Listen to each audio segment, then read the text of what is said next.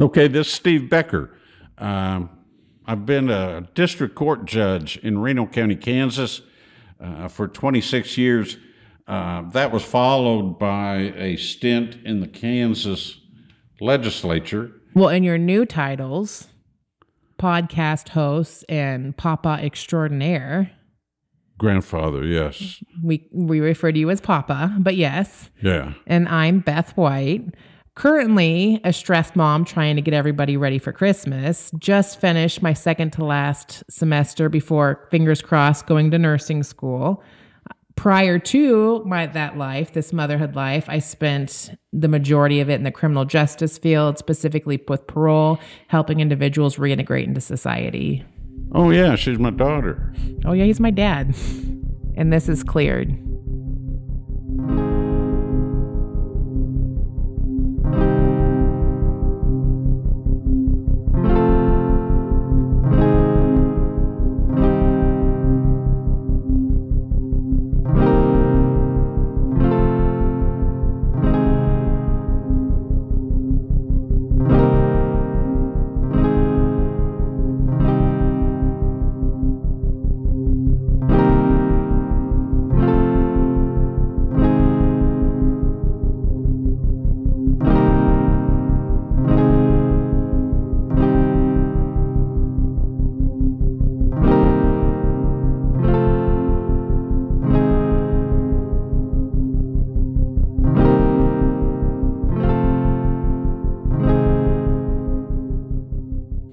Hello, beautiful daughter. Hi, Dad. Good day? Good day. All right. It's a good day when I'm here with you. I'll listen to you. Well, it is almost Christmas, so.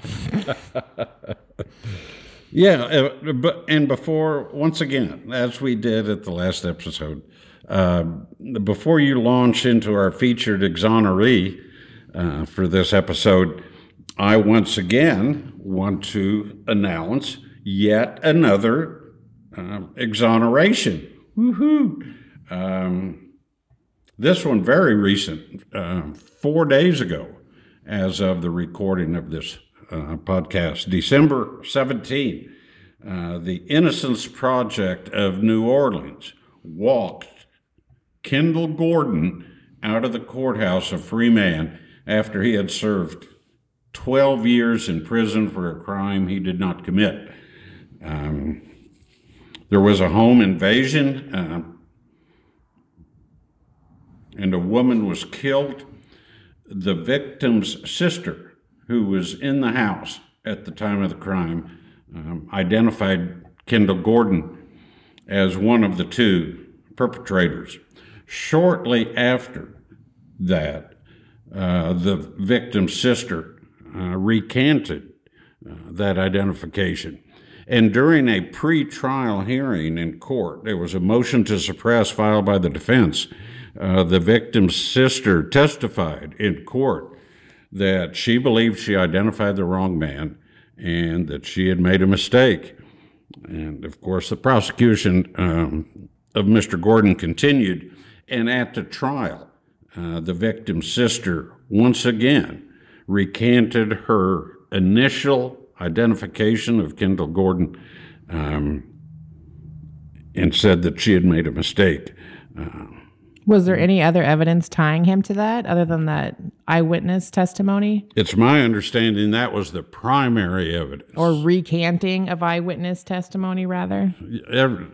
Nobody likes recanted testimony. I mean, nobody believes recanted testimony. I mean, jurors, anybody, nobody believes it. And I'm saying that because how unfortunate that is. Yeah. So the prosecutor during the trial, discounted her recantations, and the jury, of course, convicted. Mr. Gordon was 19 years old at the time. This all happened. A conviction occurred in 2012. And this is a DNA exoneration. 12 years later, they look at the evidence again and run some DNA tests and find out that, they eliminate Kendall Gordon as a possible person to have done it. So, and yet another exoneration. That's one of the goals of this podcast, is to bring awareness and educate how frequently this occurs. So I just wanted everybody to know it occurred once again. A huge shout out to the Innocence Project New Orleans. It's interesting, a tidbit of information that was in the story about Mr. Gordon, that it was that Kendall Gordon was the 40th innocent person to be exonerated in Louisiana or Mississippi with the help of Innocence Project New Orleans. Wow.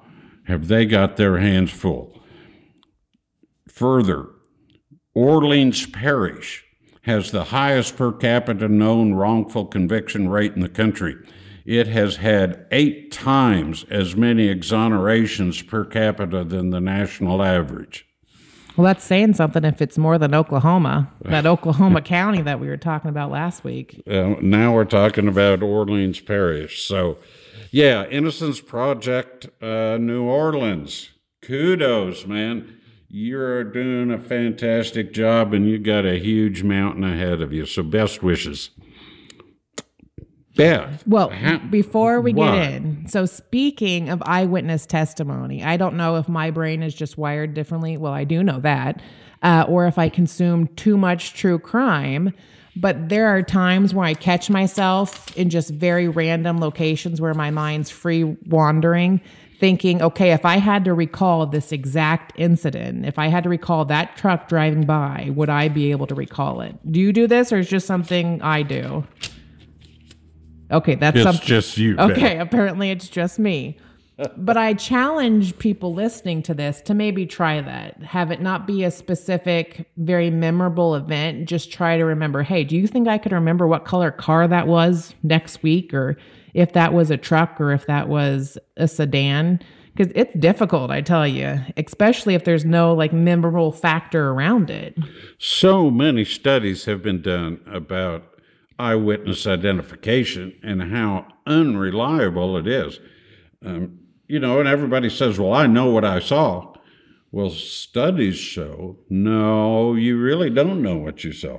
And it's so prevalent and so recognized that here in Kansas, we have a cautionary instruction that the judge reads to the jury at the end of the testimony. And if that case involved eyewitness testimony, the judge cautions the jury not to take it at face value, but to consider all these factors. And I don't have them in front of me right now, but what was the state of mind of the witness?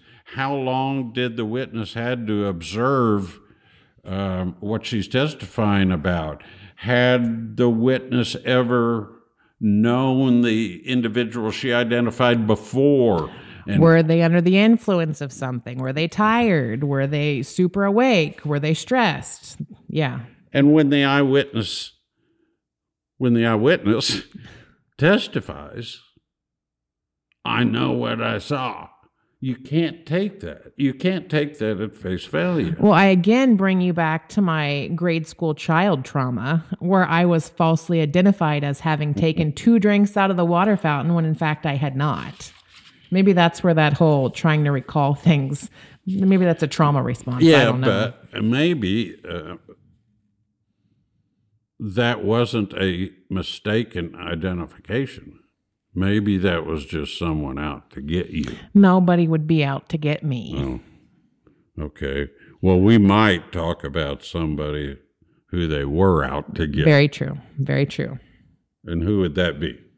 Today? Today. You're going to have to wait a second. What the deal? Go. Okay. So, as this being the last episode that will air in 2021, Dad and I wanted to thank you all for taking time to listen to this. We say it quite frequently. This is something that Dad and I are very passionate about. And given this opportunity to talk about it and have others possibly listen to it, I think for me personally is probably one of my favorite parts of 2021. We are both so fortunate to have such loving, supportive family and friends and even acquaintances who've reached out to us just offering words of encouragement or letting us know that they listened to the episodes. And when I think of wonderful, supportive people, I think of my friend Teresa. She is a fellow podcast consumer addict, however you want to say it, and she's into true crime. So she is constantly giving me really good recommendations for things I've never even heard of to fill up the playlist, if you will, of podcasts for me. Her and her friend Ashley at work were talking about our last episode, the Curtis McCarty one, and we were texting back and forth. And I thought it would be a good idea if I let her and Ashley pick the next exoneree. So that's where this one comes from, is to Teresa and Ashley, you two wonderful human beings. Thank you for listening and showing us such kindness and support. So we have external resources. We do. And let me tell you, you're not going to understand this. It's a TikTok term, but they understood the assignment. Blank eyes. They had a list of multiple names of individuals, exonerees, and drew one out of a hat. And they just happened to draw the OG exoneree Steven Avery out of the hat. Now, if you're a true crime aficionado or into it at all, that name probably sounds familiar to you from the 2015 Netflix docuseries Making a Murderer, but we'll get to that here in a minute. Let's talk about Steven. Steven's parents were Alan and Dolores. They got married young. I mean, super young. 16 young. They moved on to a 40-acre farm in 1965. In 1965, they decided to turn that 40 acres into a salvage business. Stephen was the second one of 4 children born, 3 boys, 1 girl. And by all accounts, he had a pretty rough childhood. He really struggled with school and education. He went to a special elementary school specifically designed for kids with some learning disabilities. And according to his mom, he didn't make it past the 11th grade. Based on IQ reports later in his life, his IQ was a 70. Just to give you some reference, the numbers that I found was average was anywhere from 90 to 109, and below average was 70 and below. So he's right there, borderline. The majority of Stephen's family, even his extended family, his aunts and uncles, all moved on to this 40 acres that his parents owned. Often a lot of them living in small houses or trailers on the property. His family was considered outcasts in the society, and they were frequent flyers, as you would say, of the criminal justice system in the courts, whether it be criminal law or family law.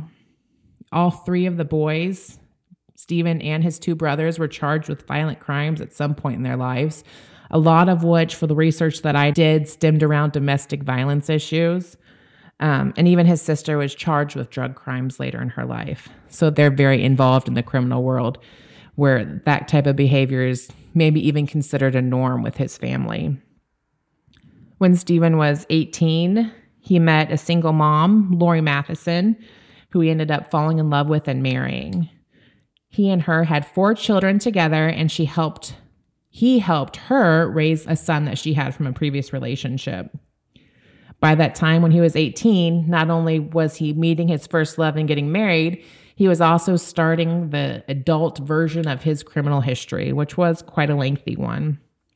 When he was 18, he and a friend broke into a local bar, trashed it, stole 2 cases of beer, a toolbox, $14 in quarters, and 2 cheese sandwiches. So I think this kind of maybe tags along with the mental ability of him, and also how the criminal lifestyle wasn't something that was frowned upon in his family. For that, he was sentenced to 10 months and 5 years probation. His next charge was one for animal cruelty. Him and 2 of his friends decided to put the house cat, the family house cat, on a fire but not before dousing it with oil and gasoline. He was convicted of animal cruelty and spent some time in jail. His next conviction is one that's talked a lot about in the Making a Murderer documentary and is relevant. It involves endangering the safety of another person. So this reckless charge is important because it involves an interaction with him and a woman named Sandra Morris. This woman just so happened to be his cousin and just so happened to be married to a sheriff deputy. Chandra told her husband and one of her really good friends, who also was a sheriff deputy, Judy Dovrak, she had saw Stephen in his yard in the middle of the day masturbating, facing the streets.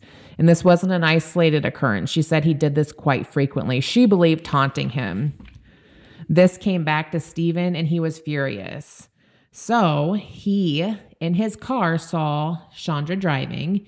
He caused her to pull off the road, swerve off the road, had her get out of the vehicle where he brandished a rifle at her, all of which he admits he did.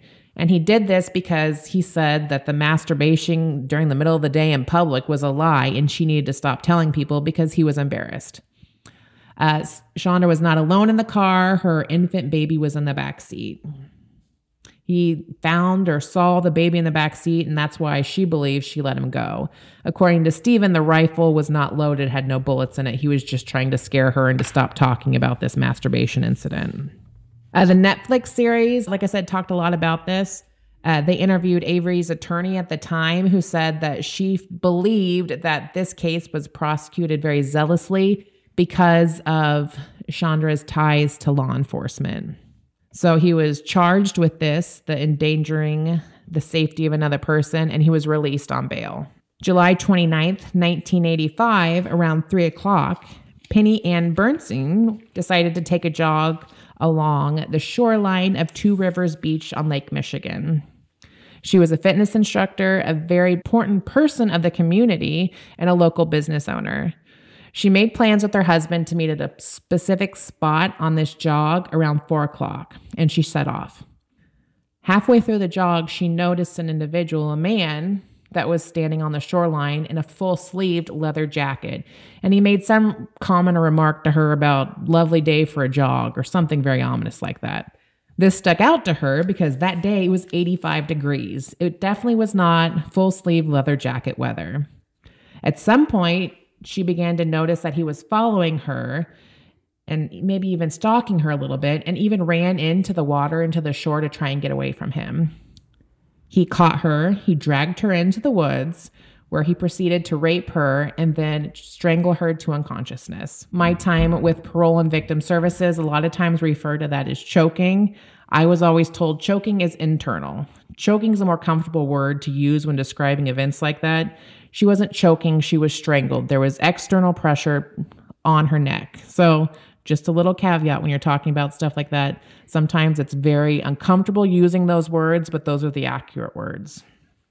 So she's strangled to unconsciousness. When she regains consciousness, she walks to the shore where a couple discovers her. They gather her up and take her to the point where she was supposed to meet her husband, who, by the way, at this point has already called law enforcement because she is long past that 4 o'clock time frame where she said she would meet him. She's interviewed and taken to the hospital where a rape kit's conducted, and she's interviewed by Sheriff Judy Dovrak, which you may sound familiar because that happens to be the really close friend of Stephen Avery's cousin Chandra, the one that was brought up just a few minutes ago. She gives a description of the assailants, and the sheriff deputy Judy thinks, that kind of sounds like Stephen Avery. And from that point, it was a go. Let me interrupt right there. Please do. I was just going to say one other quick thing. She was shown a lineup of 9 individuals, a photo lineup of 9 individuals, where she identified Stephen's picture. And I know what you're going to say, so you go. Let me start right there. Yeah, when there is a rape victim, a female rape victim, they use a female law enforcement officer to do the initial interview. That's reasonable. The one that did it is the one that Beth explained, had this back and forth, was involved somehow with the back and forth with Steve Avery. And I guess I should say, too, she was not a fan of Stephen Avery's. None of the sheriff's offices were. They were very familiar with him and his family. They were not fans. And Steve Avery had a particular, or no, I should say it the other way around. This Deputy Dvorak had high animosity towards Stephen Avery before any of this occurred. She is the one who interviewed the victim, and she put in her report the words, sounds like Stephen Avery. There's the seed right there. That's where, when you wonder about how these wrongful convictions start, we've talked about it before in previous episodes. This is where it starts. They plant the seed. They focus immediately on an individual. The law enforcement gets tunnel vision. And, they didn't investigate this case. They went after Stephen Avery. Yes, for sure. And we'll even get in a little bit more evidence of that here in a second, too, because it's kind of crazy how much they ignored all the other things and just focused on Stephen. And I think another thing that's, I think, is very interesting of this, if you do watch Making a Murderer, which I highly suggest if you're even remotely interested in this, it's such a sad story, but it's very, very informative, especially when it comes to Penny's attack. Because they have pictures of her, and she was she was bruised and beaten. It was a vicious attack. It was very vicious, and it's very interesting to hear it from her point of view, too, I feel like. Oh, what I was going to say is that there's this whole discrepancy in the Making a Murderer when it comes to this image they presented to her, because it was not, according to the documentary, now there's a lot of issues around this, a sketch was made based on how she described her attacker, but the theory is that the composite the sketch artist made is actually just a composite he did of an old Stephen Avery mugshot. And I think this is pretty compelling. When you watch the documentary, they even transpose the sketch that the artist made over his mugshot, and like every single little line, little wisp of hair matches up with this mugshot. They interview this artist who, wouldn't you know, going back with trophies and convictions, just so happens to have the sketch and Stephen Avery's mounted and hanging on his wall. What a weird thing to mount. Says that that's not the case, that he did it based on her specifications. But again, what are the odds that every single little line would match up with Stephen Avery's mugshot? And one reason Beth and I are stressing the identification is because there was not one iota of physical evidence linking Stephen Avery to the crime. Reliable. This is all there is the identification by the victim. Reliable evidence, we'll say, because actually, let's get into it right now. So Peggy, the victim, picked Stephen's picture out of the photo lineup. Stephen was arrested that next day. His clothing was taken into evidence. They recovered 3 hairs from one of his shirts, and they identified one of those hairs as possibly coming from Penny, keyword being possibly, and that was permitted as evidence. I did find a really interesting article that talks about the cross-examination between the forensic scientist and the defense, and she pretty much says that you can't identify somebody based off a hair analysis, but still it was used as evidence. So we're at the trial already. Peggy identifies Avery as the attacker, and then they bring up that forensic hair analysis too. That's the state's case. For the defense, Avery has 16 alibi witnesses. Not 1, not 6, 16 alibi witnesses saying that he could not have committed this crime.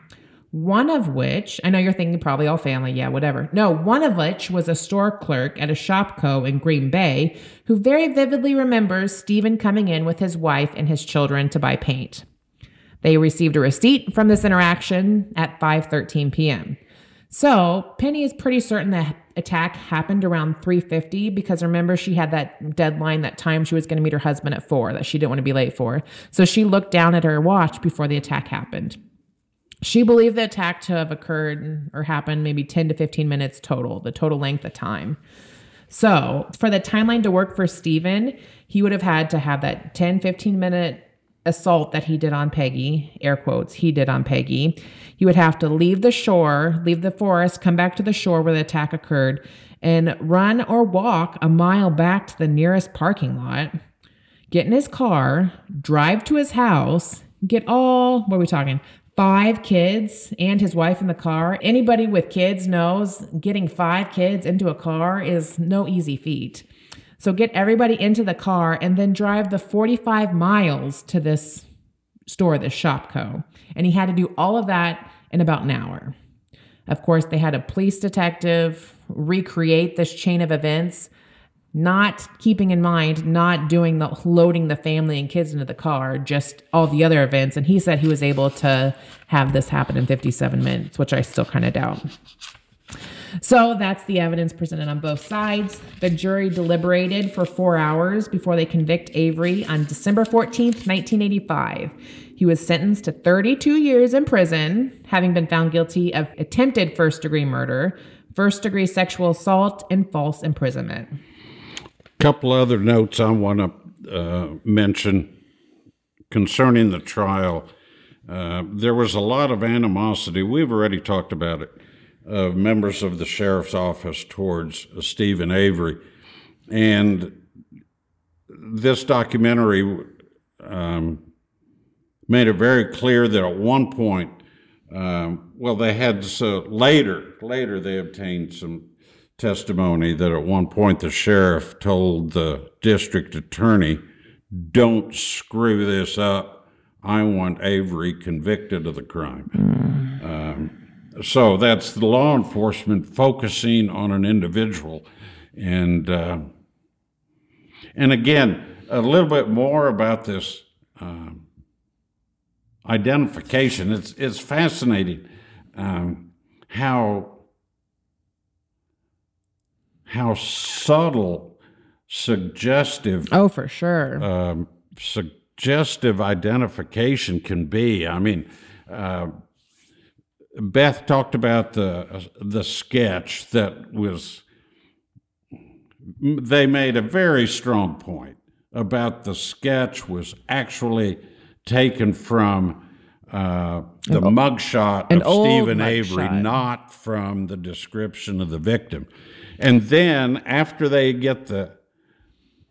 completes the sketch, shows it to the victim, and she says, "Yeah, that's him." Then the next step in this is they give them a photo lineup, and contained in the lineup is the mugshot of Stephen Avery that was used to make the composite. Yeah. So there it is again. Very suggestive. And guess what? She identifies Stephen Avery. Then, after that, that's still not enough. They have an in-person lineup, which in reality isn't done very often, I don't think, not in my experience. But they have an in-person, and they put Stephen Avery in a lineup with people that nowhere don't look anything like him. I mean, he looks like a little boy among these much taller adults. And guess what? She again picked Stephen Avery. So all of this is so suggestive, and it just reinforces the victim's identification. I mean, in her mind, yeah, that's him. Yeah, that's him. Yeah, that's him. And each time she picks the same guy, and she has to feel pretty good about that. But, it was a crazy, suggestive identification of Mr. Avery. And I guess I don't think I made it clear. The very first image she was shown of Stephen Avery is that composite drawing. It's not the actual mugshot. It's the composite drawing, which is eerily similar to that mugshot of Stephen, which she's shown in the second round of events. And I think another telling thing is that when they did that in-person lineup with Stephen Avery, that mugshot was old. He didn't look like that anymore. He didn't have the long, scruffy hair or anything like that. So I'm curious to know maybe if everybody around him was so physically different to kind of reiterate the fact that, hey, he does not look like that mugshot that you said was the person who attacked you. But of all these other people, he probably looks the most like it.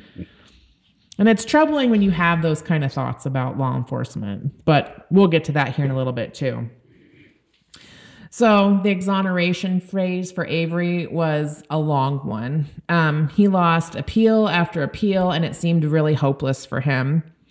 In 1995, there was a petition for DNA testing, which was granted, and the DNA was collected from the fingernail scrapings underneath Penny's fingernails. It did return a DNA sample, but it was an unknown sample, and it did not fully exonerate Stephen from being a possible DNA contributor to that. So his petition for a new trial, his motion for a new trial based on that evidence, was denied. Very interesting that same year in 1995, keep in mind he was convicted in 1985. That same year, the local county jail received a phone call from a police detective in a nearby county, Brown County, that they had a prisoner who was admitting to committing a sexual assault a few years ago and was telling them that somebody else was in jail for it. The jail officer forwarded that information to the detectives. The detectives recall talking to their commanding officer and being told, we already have the right guy. Don't concern yourself with it. So remember that story. April 2002, the Wisconsin Innocence Project becomes involved with Stephen's case, and they obtain a court order for testing of 13 pubic hairs that were recovered from the rape kit.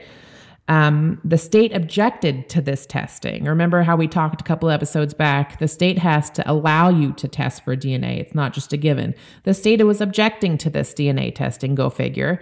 The judge went ahead and granted the testing, and the DNA collected from the heirs was into the FBI DNA database where there was a hit.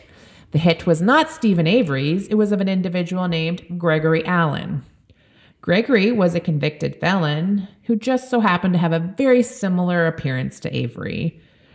He was incarcerated at the time for 60-year incarceration for another sexual assault that he happened to commit in Green Bay after Penny's assault. So they identified Gregory Allen as being the contributor of the DNA based on the pubic hairs collected from the rape kit. And September 11, 2003, a motion was granted releasing Stephen Avery from jail. So back to this Gregory Allen. Remember how I told you in 1995, or in 2003, he was released from prison. In 1995, you remember how they received the tip from a police detective that somebody was admitting to these crimes? Do you know who that individual was? Who was it? Gregory Allen. Go figure. So in 95, he was already admitting to these crimes. In 95, they had another person of interest. Well, another person to investigate. Well, actually, in 1985, the year the crime happened, they had another person to investigate. Get this. So it was later discovered that Gregory Allen was a local to the community, and his photo was not included in a lineup showed to Penny, despite the fact that he was local, had a lengthy criminal history, and who 2 years before the attack took place on Penny, was arrested at that same location for exposing himself to another victim and stalking her. At that same location, Penny was attacked. This man was committing similar crimes. Now, I know what you're thinking. Maybe the prosecutor, the sheriff's officers, whatever, they didn't remember. False. Allen was prosecuted for that, exposing himself and stalking that victim, by the same district attorney who later prosecuted Avery. According to Avery's attorneys, even during Avery's trial, the DA's fellow colleagues at the office were telling him, hey, I think this is Allen. I don't think this is Avery. I think this is Allen that did that. There had even been surveillance ordered on Allen 12 days prior to this attack because he was the main suspect in a series of peeping Tom cases, including one with an attempted breaking and entering. So he was well known not only to sheriff's officers, but the district attorney at this time for committing those same attacks.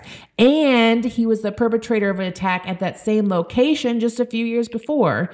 They did not even feel the need to show Penny his picture despite all of this and pursued Avery. And how could this be? How could this be? Because Gregory Allen did not fit this already established agenda of the investigating agency, and they weren't going to go outside that agenda. Keep in mind, not only had he committed a crime in the same spot, not only was he under surveillance for similar activity at the time, he also outright admitted to doing it a few years later, and they still did nothing. And not only did they still do nothing, when the opportunity came up for DNA testing, they were opposing it. So he's exonerated in 2003. Stephen goes back to his family's 40-acre farm. He lives in a 10 by 12 foot ice fishing shack for a while, which is very remnant for me of Curtis McCarty, who we talked about last week, staying in his parents' basement for 9 months. I can't remember. Before he moves into a trailer with his girlfriend. Now, I told you all of his family lives on that 40 acres. Stephen moved into a trailer owned by a neighbor across the street from his family's property. So he did get off the family property, but it was just across the street. He had a very abusive, tumultuous relationship with this girlfriend. He was even arrested once for violating a disorderly conduct ordinance after an altercation with her, where he was just ordered to stay away from her for 72 hours and pay like a $250 fine, which, going back into that whole domestic violence thread that seems to be intertwined with all of these Avery men. His girlfriend also was struggling with substance abuse issues. She was in and out of jail for DUIs. I mean, it was not a healthy environment for sure. During his release, he worked for his parents on the salvage yard, and he was also awarded a $25,000 in compensation by the Wisconsin Claims Board. And he actually stood to get a lot more because the legislator was looking at increasing the cap for wrongful convictions. He received the cap amount, which was $25,000. And keep in mind, I haven't said this yet, but he was incarcerated wrongly for 18 years. So for 18 years, he has recouped $25,000.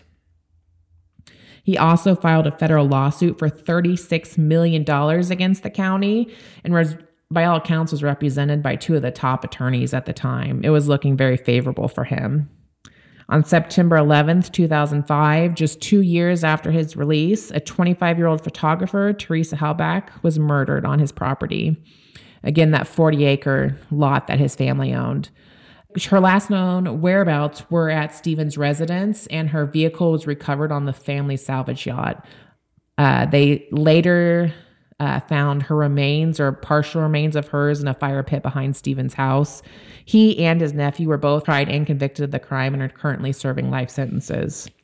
Prior to that conviction, he reached a settlement for the lawsuit. He filed the federal lawsuit for $400,000.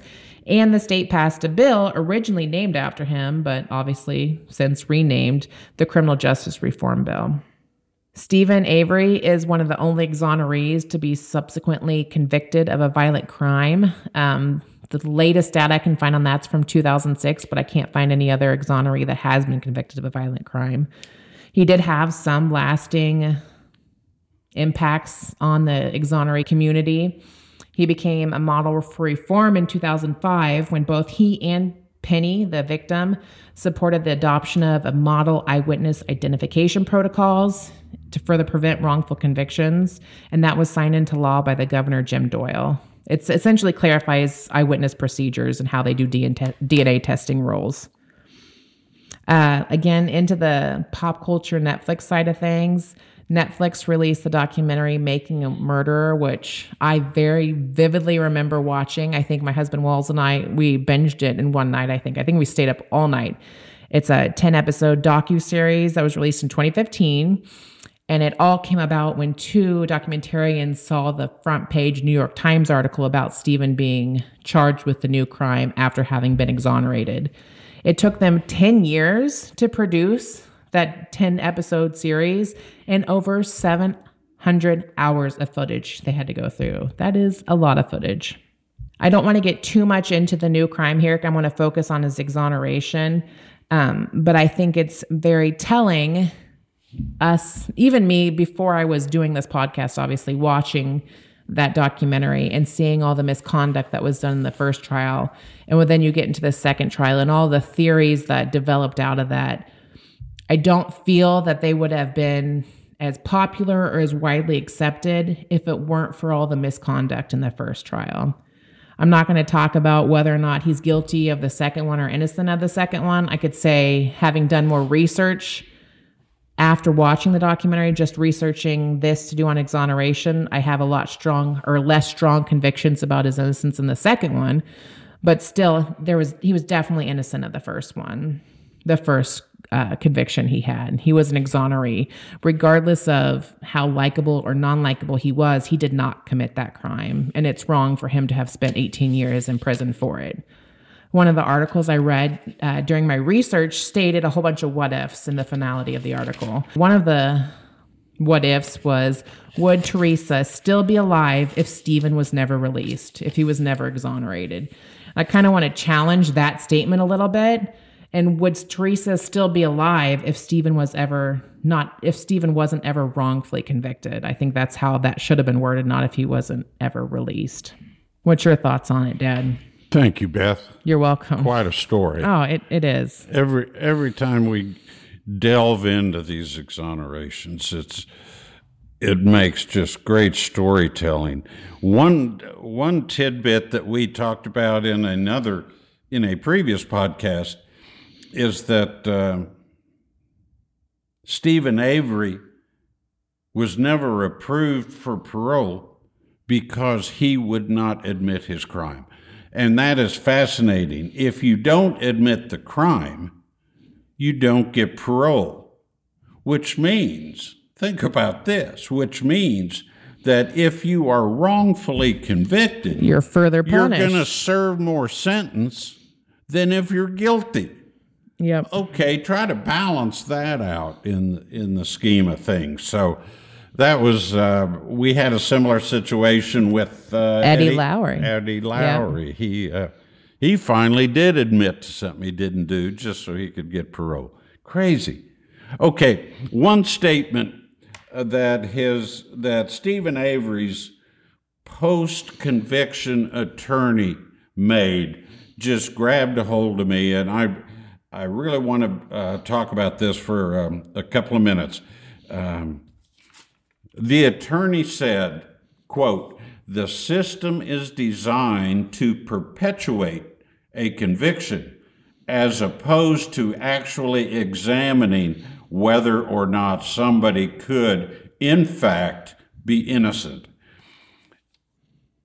And the more I thought about it, the more important that is a great observation, and it is so true. Appeals courts want to affirm the trial court.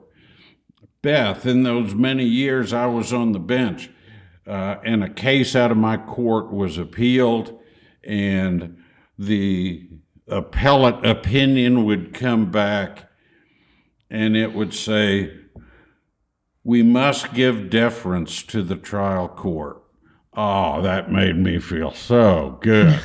You know, the Court of Appeals or the Supreme Court is saying we must respect the trial court and the findings made there.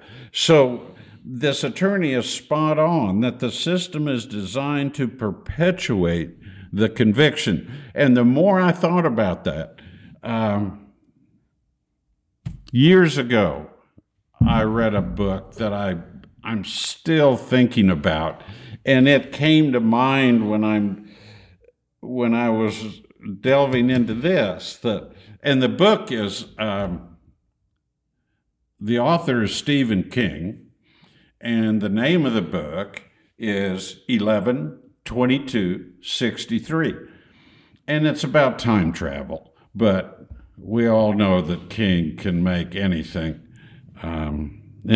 work. But it's about this individual who has the ability to go back into the past, and he does so with the purpose to alter something that occurs.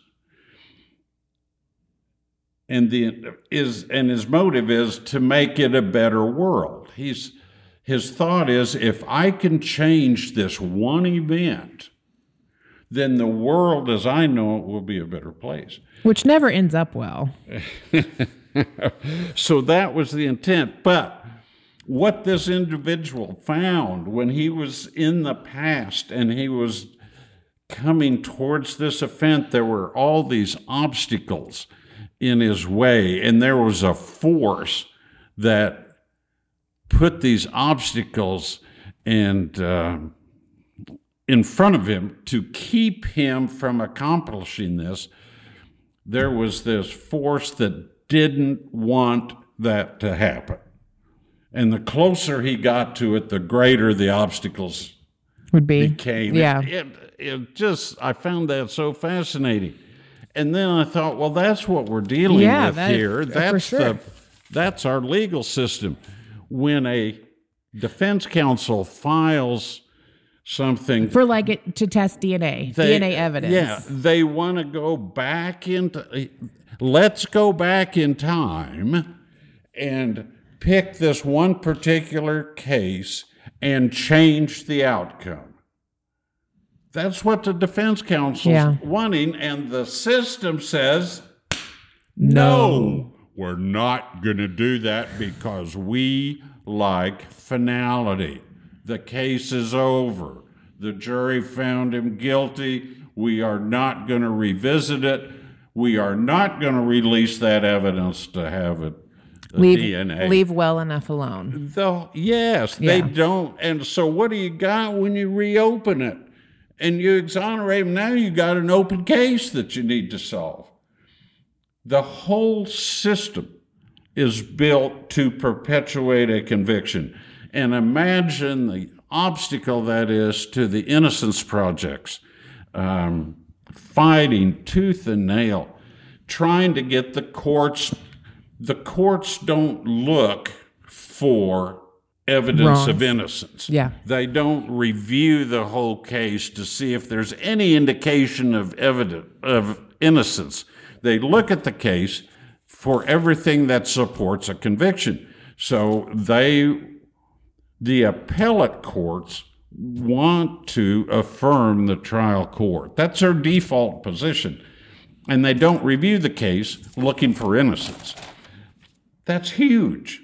That's huge. Yeah, sure. What a burden that is to overcome. Okay, so tagging along with what you just said, I'm going to get on my own soapbox here for a minute. We haven't addressed this in the podcast yet, but dealing with the victims of wrongful convictions, obviously the people wrongfully convicted, the families, the victims. After we recorded the Curtis McCarty episode, I just kept thinking about that poor woman's family and how they had to endure 2 trials recounting all the horrific things that happened to her and 3 death penalty hearings regarding it, all for it not to even be the person that committed the crime. But I think another victim of wrongful conviction is us, society as a whole. I feel like law enforcement officers and prosecutors should be held to a higher standard. I shouldn't be able to think in my head, even if I'm on a witness or sitting in a jury panel, I shouldn't have to wonder if that law enforcement officer is lying to me, if that serologist is presenting false facts. That's wrong. That's not something that should be going through my head because I should be able to trust what they're telling me is the truth. And cases like this that perpetuate that, that's what's wrong with our criminal justice system. And that's why this continues to happen. And as we're trying to show you, these aren't isolated incidents. This happens all the time. We're fortunate enough to have the stories of these exonerees on this high level, dealing with death penalty cases and individuals who've spent decades in prison. But we're not even, there's not really even data out there on just simple crimes that this probably occurs in too, like simple possessions where people are only in jail for prison for months at a time. No one's advocating for their release for wrongful convictions, despite some of these same practices being used. I think that's something we should definitely think about and held our elected officials to better and higher standards. Oh, that brings up one other point up coattail on there is, and perhaps I can provide the name of the individual that is the source of this, but he said you will never see the headline, "Millionaire is exonerated for a crime he did not commit." That's never going to happen. That's never going to happen. Why is that? Why? Could it have something to do with maybe their defense team or their resources available? I don't know, but you're not going to see that headline. These exonerees we talk about, they're wonderful people. Mm-hmm. Eddie Lowry. I tell you what, Eddie Lowry is my new hero. He is just such a kind man. Okay, keep going. No, I think that's it. I got to do some more research before I... So to be continued? 2022. To be continued, maybe next year. So again, do you have anything else to add? I do. I want to echo what you opened with. I'm so grateful for our listeners. Beth and I have so much fun doing this. And I keep talking about our purpose or what we want to accomplish here. And I'm hope we're doing it. So be safe, man. Be safe. It's not safe out there. So be careful. Let me put it that way. Be careful. Have a wonderful holiday, and we'll have another one for you next year. Yep. And thank you, Teresa and Ashley, for being so wonderful and supportive. If you want to reach out to us or you have suggestions for our next exoneree, you can get us on Facebook at Cleared Podcast or Instagram at Cleared Pod. And until then, we'll see you next time. And a special shout out to our producer, Christopher Acker. He helps us so much to get this out to you. Thank you, Chris.